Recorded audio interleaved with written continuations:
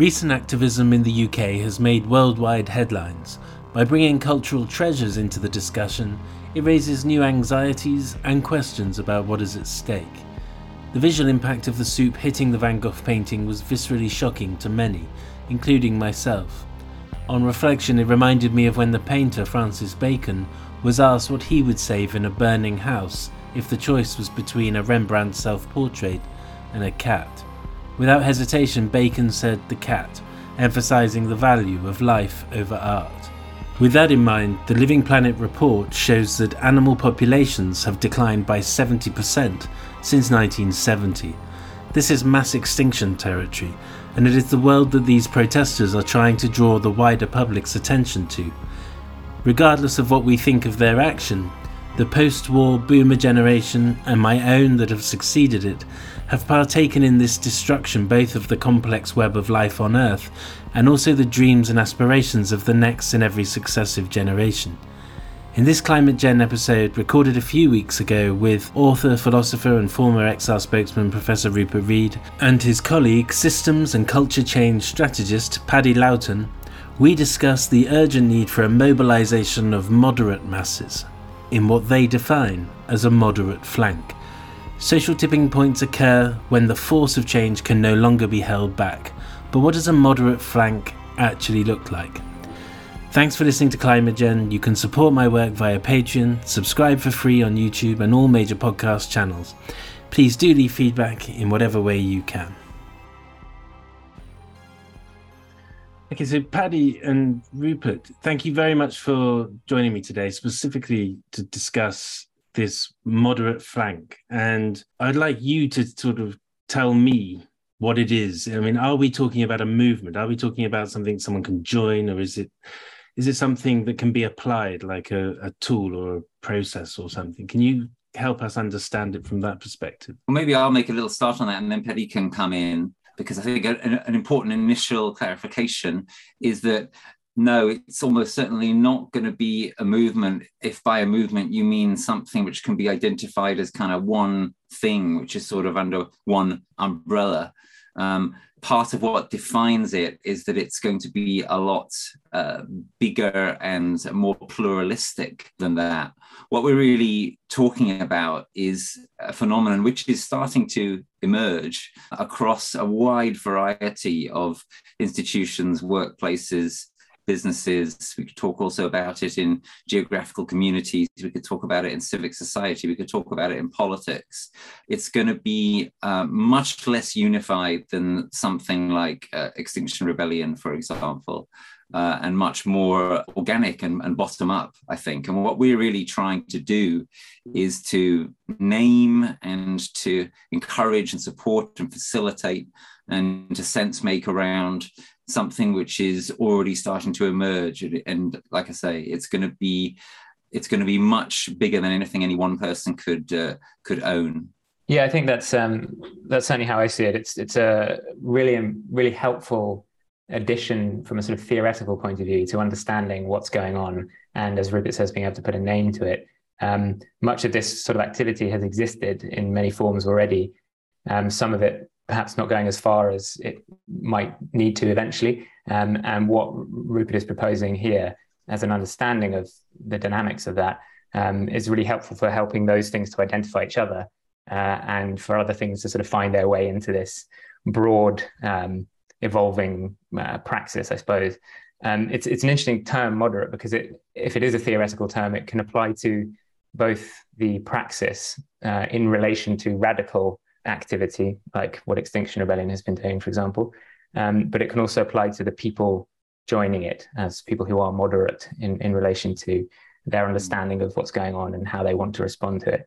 So with those things in mind, there's a lot of different dimensions here that people can engage with in terms of getting involved in something. The way that Rupert's describing what then kind of emerges here is very interesting and connects to a lot of other theory or understanding that's evolved recently. The idea of emergent strategy, the idea that what comes out here is a sort of flocking, if you like, of different efforts that are coordinated, that are connected underground, a bit mycelial-like, that are sharing resources and insight, but operating in different ways in different places. A bit like Jasmine, and the Jasmine Revolution was named accordingly. as a good friend of mine was telling me recently. That is a good way to think about this. And certainly one of the strategic frames I like to think about is how can we manifest a symphony instead of a cacophony in the moment, a symphony that can become powerful against some very powerful forces that are currently dominating the situation, particularly at a communications level, to help people find each other, gather together, and do what's required. Paddy is working hard in that communications aspect of this, what hopefully may become more of a sort of a symphony. The mycelium analogy is a very powerful one that we use a lot and that we use in transformative adaptation, which I see as part of this general picture. And also it's worth, of course, acknowledging, as Paddy says, that there already was or is a moderate flank. What we're talking about here is something which is hoping to add to that or to emerge to some extent from that, but also, and crucially, from the space that has been opened up by the radical flank. And I guess the way I see it is that the greatest compliment that anyone can pay to the work that the radical flank did, especially in 2019, is to exploit that space, is to exploit fully that new consciousness opportunity and make it available to a lot more people, most of whom are never going to join a radical flank. I remember in the post-COP21 sort of space, talking to scientists, quite eminent scientists, and the problem that we faced then was that the response to these exponential problems was nowhere near exponential, and we needed a social tipping point. Is this where we're going with this moderate flank? Are we talking about a sort of a tipping point in the social space, a sort of a means to exponentiate our response to the climate crisis? I think the short answer to that is yes. We are very keen on the tipping points analogy. I mean, the beauty of thinking about things in terms of tipping points, of course, as you imply, Nick, is on the one hand, you've got all the bad, terrifying tipping points that are starting to emerge, we're starting to get close to, and that needs to be counterposed by some good tipping points. And so, yes, what we need to do is to scale up and rapidly. So what was really exciting in 2019 was to see the radical flank doing that through Extinction Rebellion, through Greta Thunberg and other stuff going on in other countries and around the world, of course. Something similar needs to happen to that in a more moderate space and in a much bigger space and on a much bigger scale. And that is potentially possible, we now believe. We think it's inevitable, in fact, that there will be more climate activism in the 20s, and it's inevitable that huge numbers of people want to come on board, not necessarily to activism, though. Many of them will want to be taking action, but will not want to identify themselves as activists. This is inevitable. The question is, what are we going to do about it? Are we going to welcome it? Are we going to try to support it? Or are we going to try and force these people to jump over hoops? And if we do, we may find that quite a lot of them fall at those hurdles and that we don't take full advantage of the situation. So yeah, we need to add to the certainty that there are going to be more people coming on board, more people interested in this, to seek to co-create what will be truly a tipping point. And that's got to be one of our last best hopes of doing what is necessary in order to avert, well, in my opinion, climate-driven societal collapse. You mentioned climate activism then, which is obviously, a lot of the work that we all do is around climate activism and climate change. But at the moment, we've got a sort of a landscape of really bad interconnected issues. And we've got an ecological crisis, but we've got an economic crisis, we've got the cost of living, we've got conflict, we've got energy crisis, supply chain issues. And when the ordinary person looks at that, climate might be in there somewhere, but it's a really quite horrifying outlook for at least, as far as you can see into the future. The climate side of that, even at the military level, has been called a threat multiplier. Is there a way to help the individual through this sort of moderate flank, who must be feeling, I think I do, and I'm quite in tune with some of this stuff, but quite lost in amongst all of this? Yeah, I think Paddy should go first on this one, because Paddy's been working precisely on this kind of interpenetration of the current crises.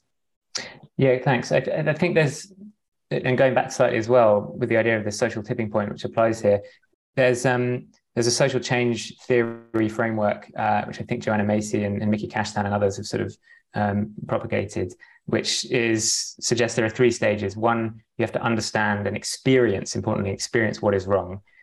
Number 2, you have a vision of what could be better. And number 3, you pursue that vision in a supportive community. And what often happens is that people are sort of denied each of those stages in a situation. But what seems to be the case at the moment is that a lot of people are actually at sort of stage 2 here. And what they're missing is the dimension of stage 3 that allows them to come together. And so that can also be called pluralistic ignorance in psychological terminology, where people can be sitting, feeling or thinking something within a community group, but being afraid of expressing it, because if they do, then they might be ostracized because they don't think anyone else thinks or feels what they feel. When actually often what's going on is that the whole group, maybe even, or at least a majority of it, is thinking and feeling exactly the same thing. And what is required is for a reveal of that being the situation. And then that is the tipping point. Things can change very quickly. And there are case studies of this happening throughout history where a sudden change can occur when that sort of reveal is made. And so in a way, what we're talking about here is having to help people come into an understanding of the interconnection of these crises, and that they share root causes, and B, that we can tackle those root causes by coming together, and that our power multiplies to deal with the threat multiplying through that kind of connection. That's very difficult to do in a way because our systems are reliant on us being atomized, but it's absolutely the effort. And speaking to certain people, John Alexander, mutual friend, for example, he would say that the key priority is radically changing our democratic systems to enable that kind of coming together, that kind of collective sense-making, that kind of collective acting. And that really is the only way we can deal with this. So something about what Moderate Flank is describing as an opportunity is that opportunity for people to come into recognition that what they are thinking and feeling is very much normal, is very much what most people are thinking and feeling, and that actually through coming together in that shared understanding, we can start getting into the shared action that will help us deal with these multiplying threats together. Yeah, and one aspect of that, which is, in my opinion, absolutely critically important, is that what we need to do if we're going to have a successful emergent moderate flank is to appeal to people in their identities as workers, as people who live where they do, and as parents and grandparents. And this is something which has been, of course, happening more in recent years. But my view is there's still a lot further to go on that. And this is why I'm excited, for example, by some of the work that Paddy and others have been doing, suggesting that if we're wanting to really engage people with the climate crisis in the context of a cost of living crisis, we need to show how those two come together. And we need to do that through appeal to the interests that we all have in, if you will, parenting the future together, that we all want our children and our nephews and nieces to have a better future. And they're not going to have that future if they've got no money, but they're also not going to have that future if they've got no climate. And there's a way through all of this. And, you know, we know what it is. It's to do with insulating our homes properly. It's to do with using renewable energy. It's to do with relocalizing our society and not having such high fossil fuel burdens in the transport system, and so on and so forth. It's in that sense really quite commonsensical. And in that sense, if we manage to get this through to people and get them thinking, taking seriously their protective role as parents of the future, as parents of their own children, and as co-responsible for everybody's, then it seems to me there really is a possibility for us to address these crises, the Ukraine crisis, the cost of living crisis, the climate crisis, all at the same time. One of the interesting things is the climate vulnerable nations who have been pushing for loss and damage and all these kinds of things have had pushback even up to the recent days with John Kerry saying, "Oh God, where's the money going to come from?" And when I've spoken to people from the Climate Vulnerable Forum, they said, "Well, we know we're not going to get it from them in the way that we need, so we're forming a coalition of the willing, where people can come." And I think European countries just pledged 12 or 13 million, but it's not enough, but it's just symbolic at this stage. And that's the sort of coalition of the willing, which will hopefully start to snowball. Is this coalition of the willing sort of similar conceptually to the moderate flank, with the expectation that as momentum builds and as the pressure bears down, that this sort of everything starts to accelerate? I can comment on this. Yeah, I think there are similarities, absolutely. And it comes back to that point about this kind of idea of a symphony or flocking, efforts that are quite different in different places, that represent different people, represent different issues, represent different communities, but who share this experience of being oppressed by the quote unquote system or set of systems of power. And that, of course, is happening at the global stage in a horrific sense and has been for a long time at scale. And part of the genius of the loss and damage demand is that it reveals the nature of that oppression quite starkly, because what it's actually asking is for a kind of inversion of the relationship between global North and global South countries, shifting it from exploitation and extraction towards essentially giving. And that reveals how much that system depends on the current relationship.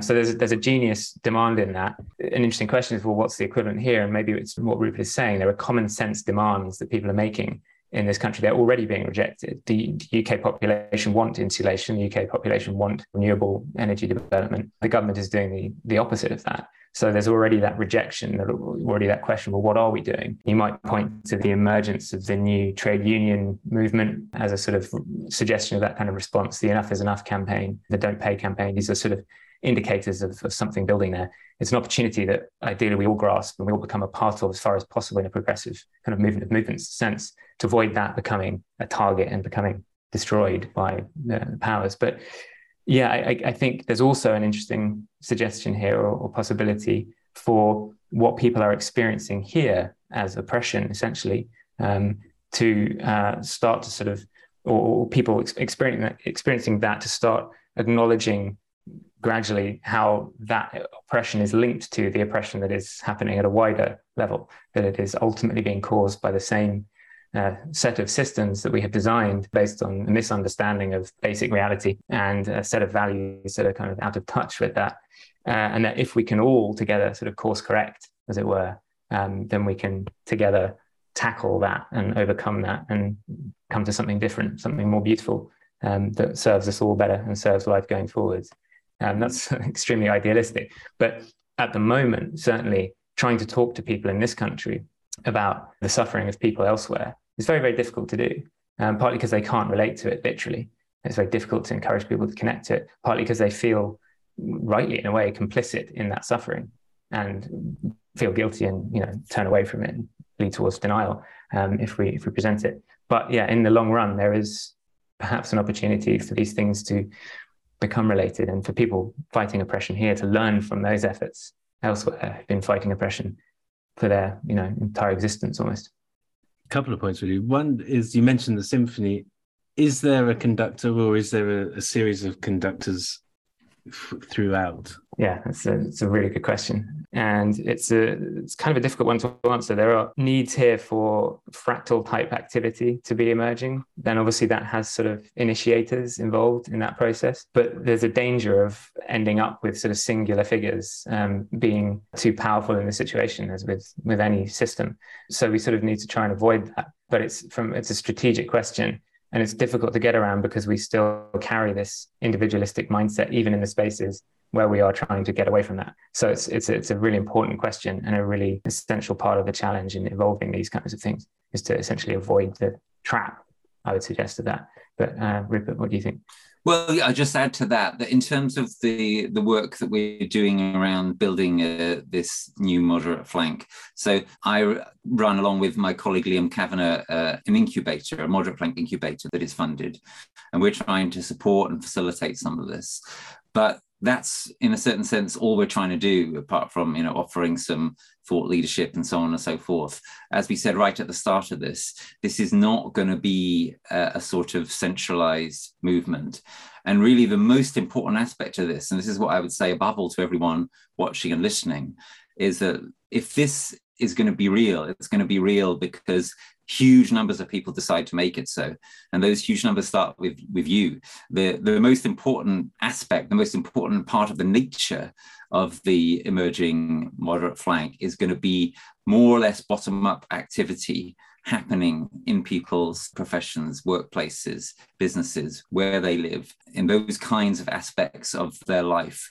And it's going to be formed out of the confluence of huge numbers of these and of the growing sense that, oh, look, it's not just happening here where I live, or it's not just happening here where I work, it's happening over here and over there and over there.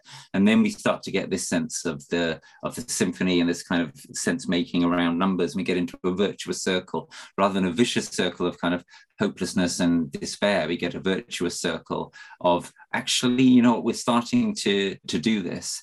And then hopefully the seeds are ready for when the ground is fertile enough, for when the next climate disaster comes along, when the next political opportunity comes along, and so on and so forth. Does that make sense, Nick?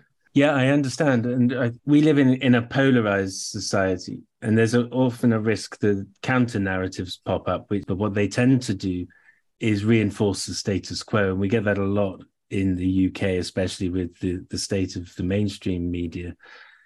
Can you talk a little bit about how the moderate flank could potentially be effective in unifying people in the midst of all this culture war, bitter division, et cetera, et cetera?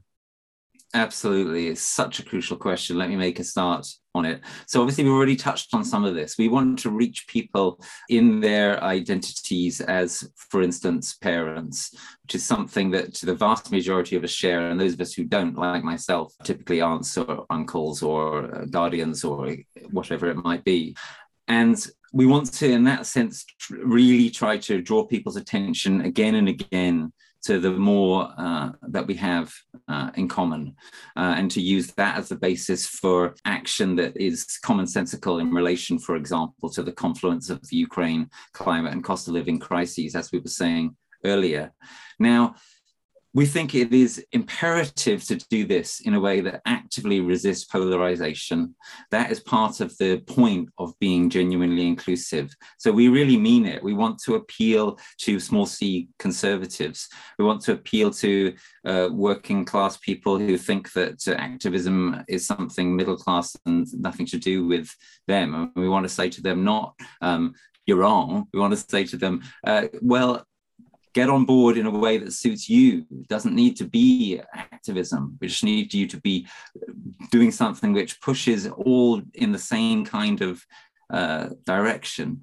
You might think of this in terms of spiral dynamics, if that means anything to you, as a genuine effort to be teal rather than just green in the way that we organize. As I said before, it's about being genuinely inclusive. It's about mainstreaming something, which by definition, really, the radical flank can't do.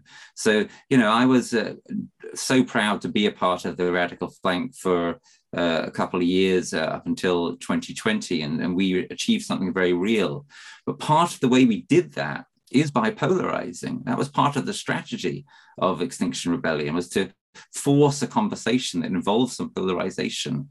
And what I now believe, and we now believe, is that it's necessary to move in the opposite direction. It's necessary to move in the direction deliberately of having had that consciousness shift, bringing our shared attention to the way that we do share fundamentally what we need in relation to this, and that the narratives that are used to divide us just have to be overcome if there's going to be a way through this.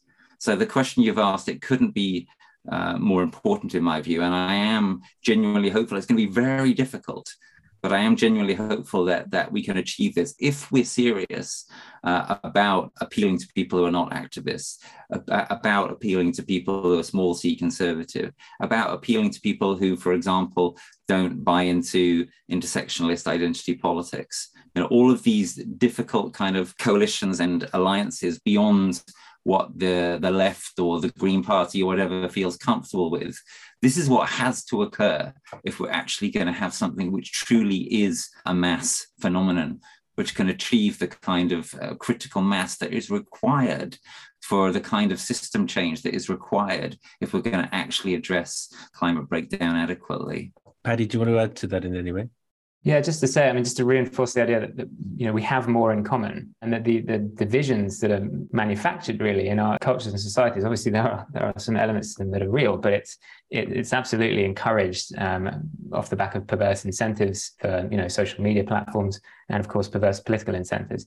And to cut through against that is obviously very difficult when most of the noise people are hearing is reinforcing or worsening those divisions. But the opportunity lies in the truth being that we have more in common, and that people intuitively understanding that and being able to come into spaces where they connect to that quite quickly, and outcomes come from that are mutually beneficial quite quickly. And obviously citizens' assemblies are a great example of that kind of process working very well. But certainly, so the research that Rupert mentioned I was involved in earlier, the priority for that is it is collaborative from the off in terms of how it's being developed, in terms of who's involved in it from a broad spectrum of different, political leanings and so on. And then the focus is to find messaging stories that can reach people across the political divide. And it is framing, like speaking about our children and their safety and security, and thinking about our freedom and our stability as a community, as a nation, and so on, that can do that. And so we have these ways of doing it. The challenge remains doing so against the onslaught and the fire hose propaganda, as it gets referred to, that is coming through from the other side. But the truth can out, and we have to continue to work with that. It's also about resisting the effort, which is very attractive, to be more pure than thou from, as it were, our own side. Obviously, the bigger problem is the horrible money behind right-wing media and so on and so forth. But we should acknowledge that there's an issue with forms of discourse on the left, among Greens, etc., that suggest that if you're not 100% with us, you're against us. We're going to have to get used to really genuinely working with people who are not 100% with us if we're actually serious about getting through what's coming. Okay, it seems like what is emerging is a set of principles and values, and then you kind of need this sort of counterforce that goes out and engages with people on whatever scale, whether it's one-to-one or from a sort of media platform. Is that emerging already? Do you see the seeds of it? Where do you see you are with it at the moment? Rupert, do you want to start? Well, I'll just say one thing on that, which is that I think you're absolutely right that it has to begin with some kind of principles and values. We've been talking, in effect, about what some of those values are, I think, in this conversation. And they're values which are very wide and encompassing. But yeah, there obviously have to be some values. Not everything or everyone is included here. Otherwise, there'd be no endeavour at all. So one of the things that we're trying to do is to find ways of describing what those principles and values are, which are enticing and attractive and genuinely inclusive to the degree possible, and that pull together some of the kinds of things we've been talking about in this conversation. So that's a space to keep watching, but it's also something, again, that everybody needs to be involved in. And one of the ways that can be meaningfully achieved is for all these nascent organizations and initiatives, which to me are part of this emerging sort of post-XR moderate flank, such as climate emergency centres, for example, this growing network in the UK. For all of these to try to be as inclusive and as welcoming as possible, while being clear on what they're trying to achieve and on the absolute non-negotiable importance of that, and never soft pedaling on the nature of the threat that hangs over us all in common, although some of us face it more immediately and extremely, of course, and that's important than others. Paddy, do you want to try and take that further? Yeah, I think one thing here is that, and this goes back a little bit to the pluralistic ignorance thing, a lot of the principles are in place in a sense. Like we know what people value at a sort of public level. It is fairness. It is, green. It is safe and secure future for children. Like these things are there already, and a big part of this, in a way, is sort of revealing that to people. And I think back to your point, Nick, the challenge is finding the spaces, creating the spaces to permit that encounter, if you like, or that sort of realization from people that what they are feeling, what they are seeking, is absolutely normal, and it's what most people want,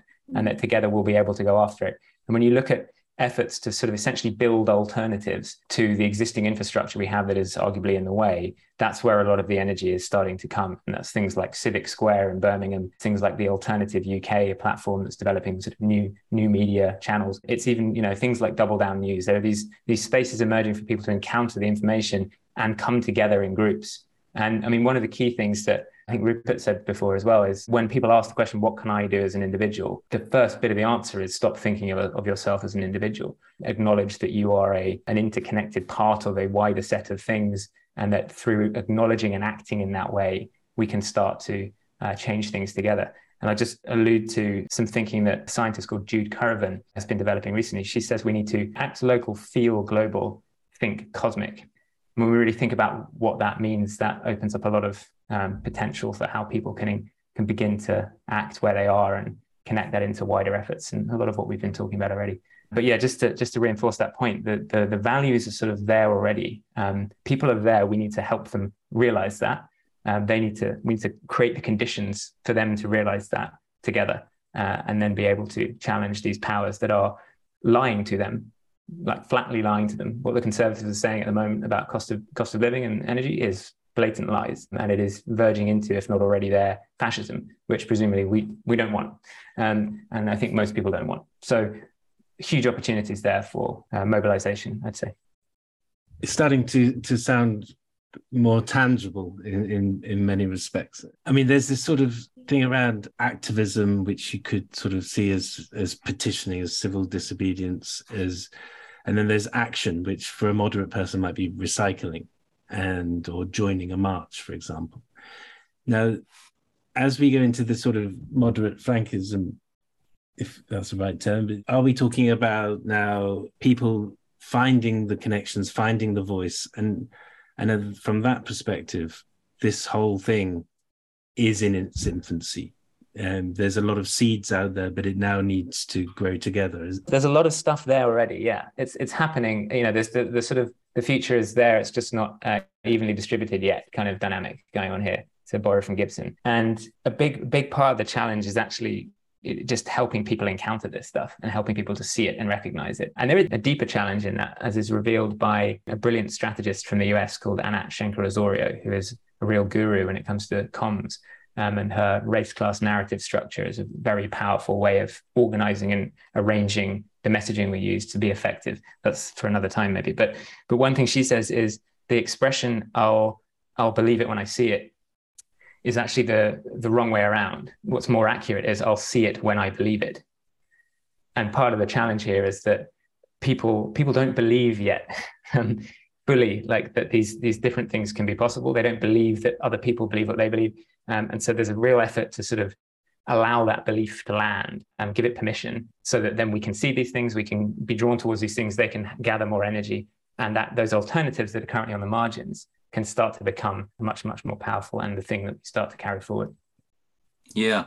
And on that point of I'll see it when I believe it, and in relation again to this pluralistic ignorance phenomenon, something we strongly believe in this effort to pull together and support the emerging moderate flank is that it's not true to say that being moderate in your methods requires you to in any way pull back from recognizing the full truth and the full horror of the situation that we're in.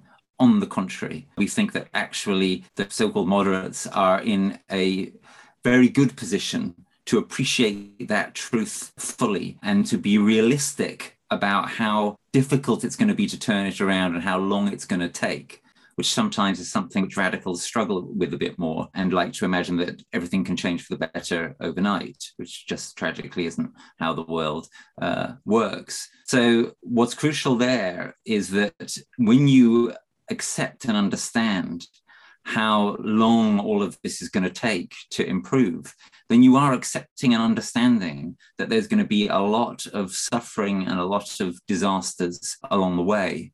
And that's part of the painful truth that we have to face up to.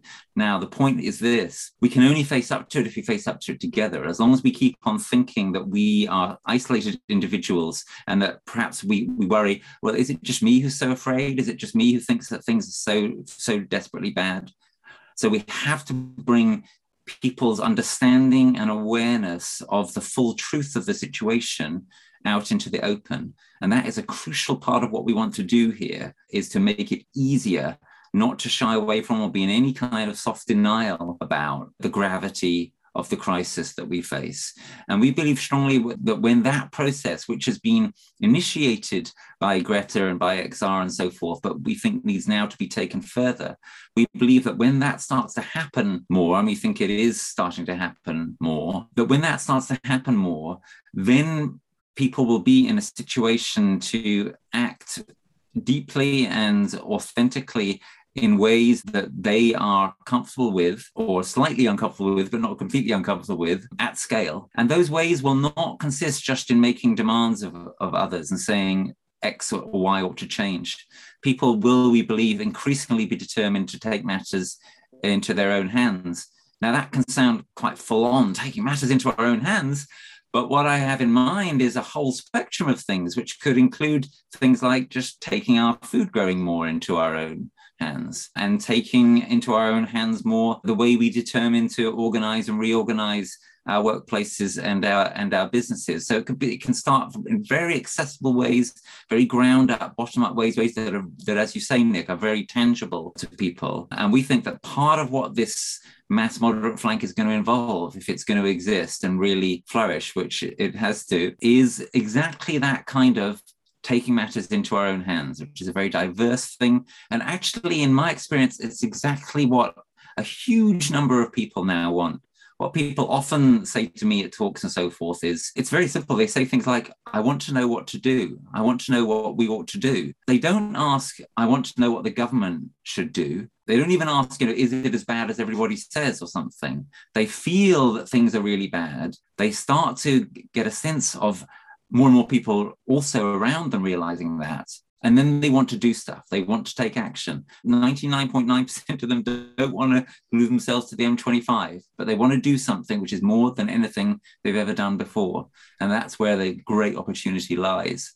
Yeah, it's a very crucial moment when people realize how exposed they are to a series of threats, whether it's climate or these other ones that are all interrelated. Paddy, is there anything else you want to add to what Rupert just said? No, I don't think so. I think we've been sort of dancing around this theory of social change. It's been quite a neat structure here of, people coming into experience of what is wrong. And the problem for a long time has been it only hits home when it hits home, and that being too late, if you like.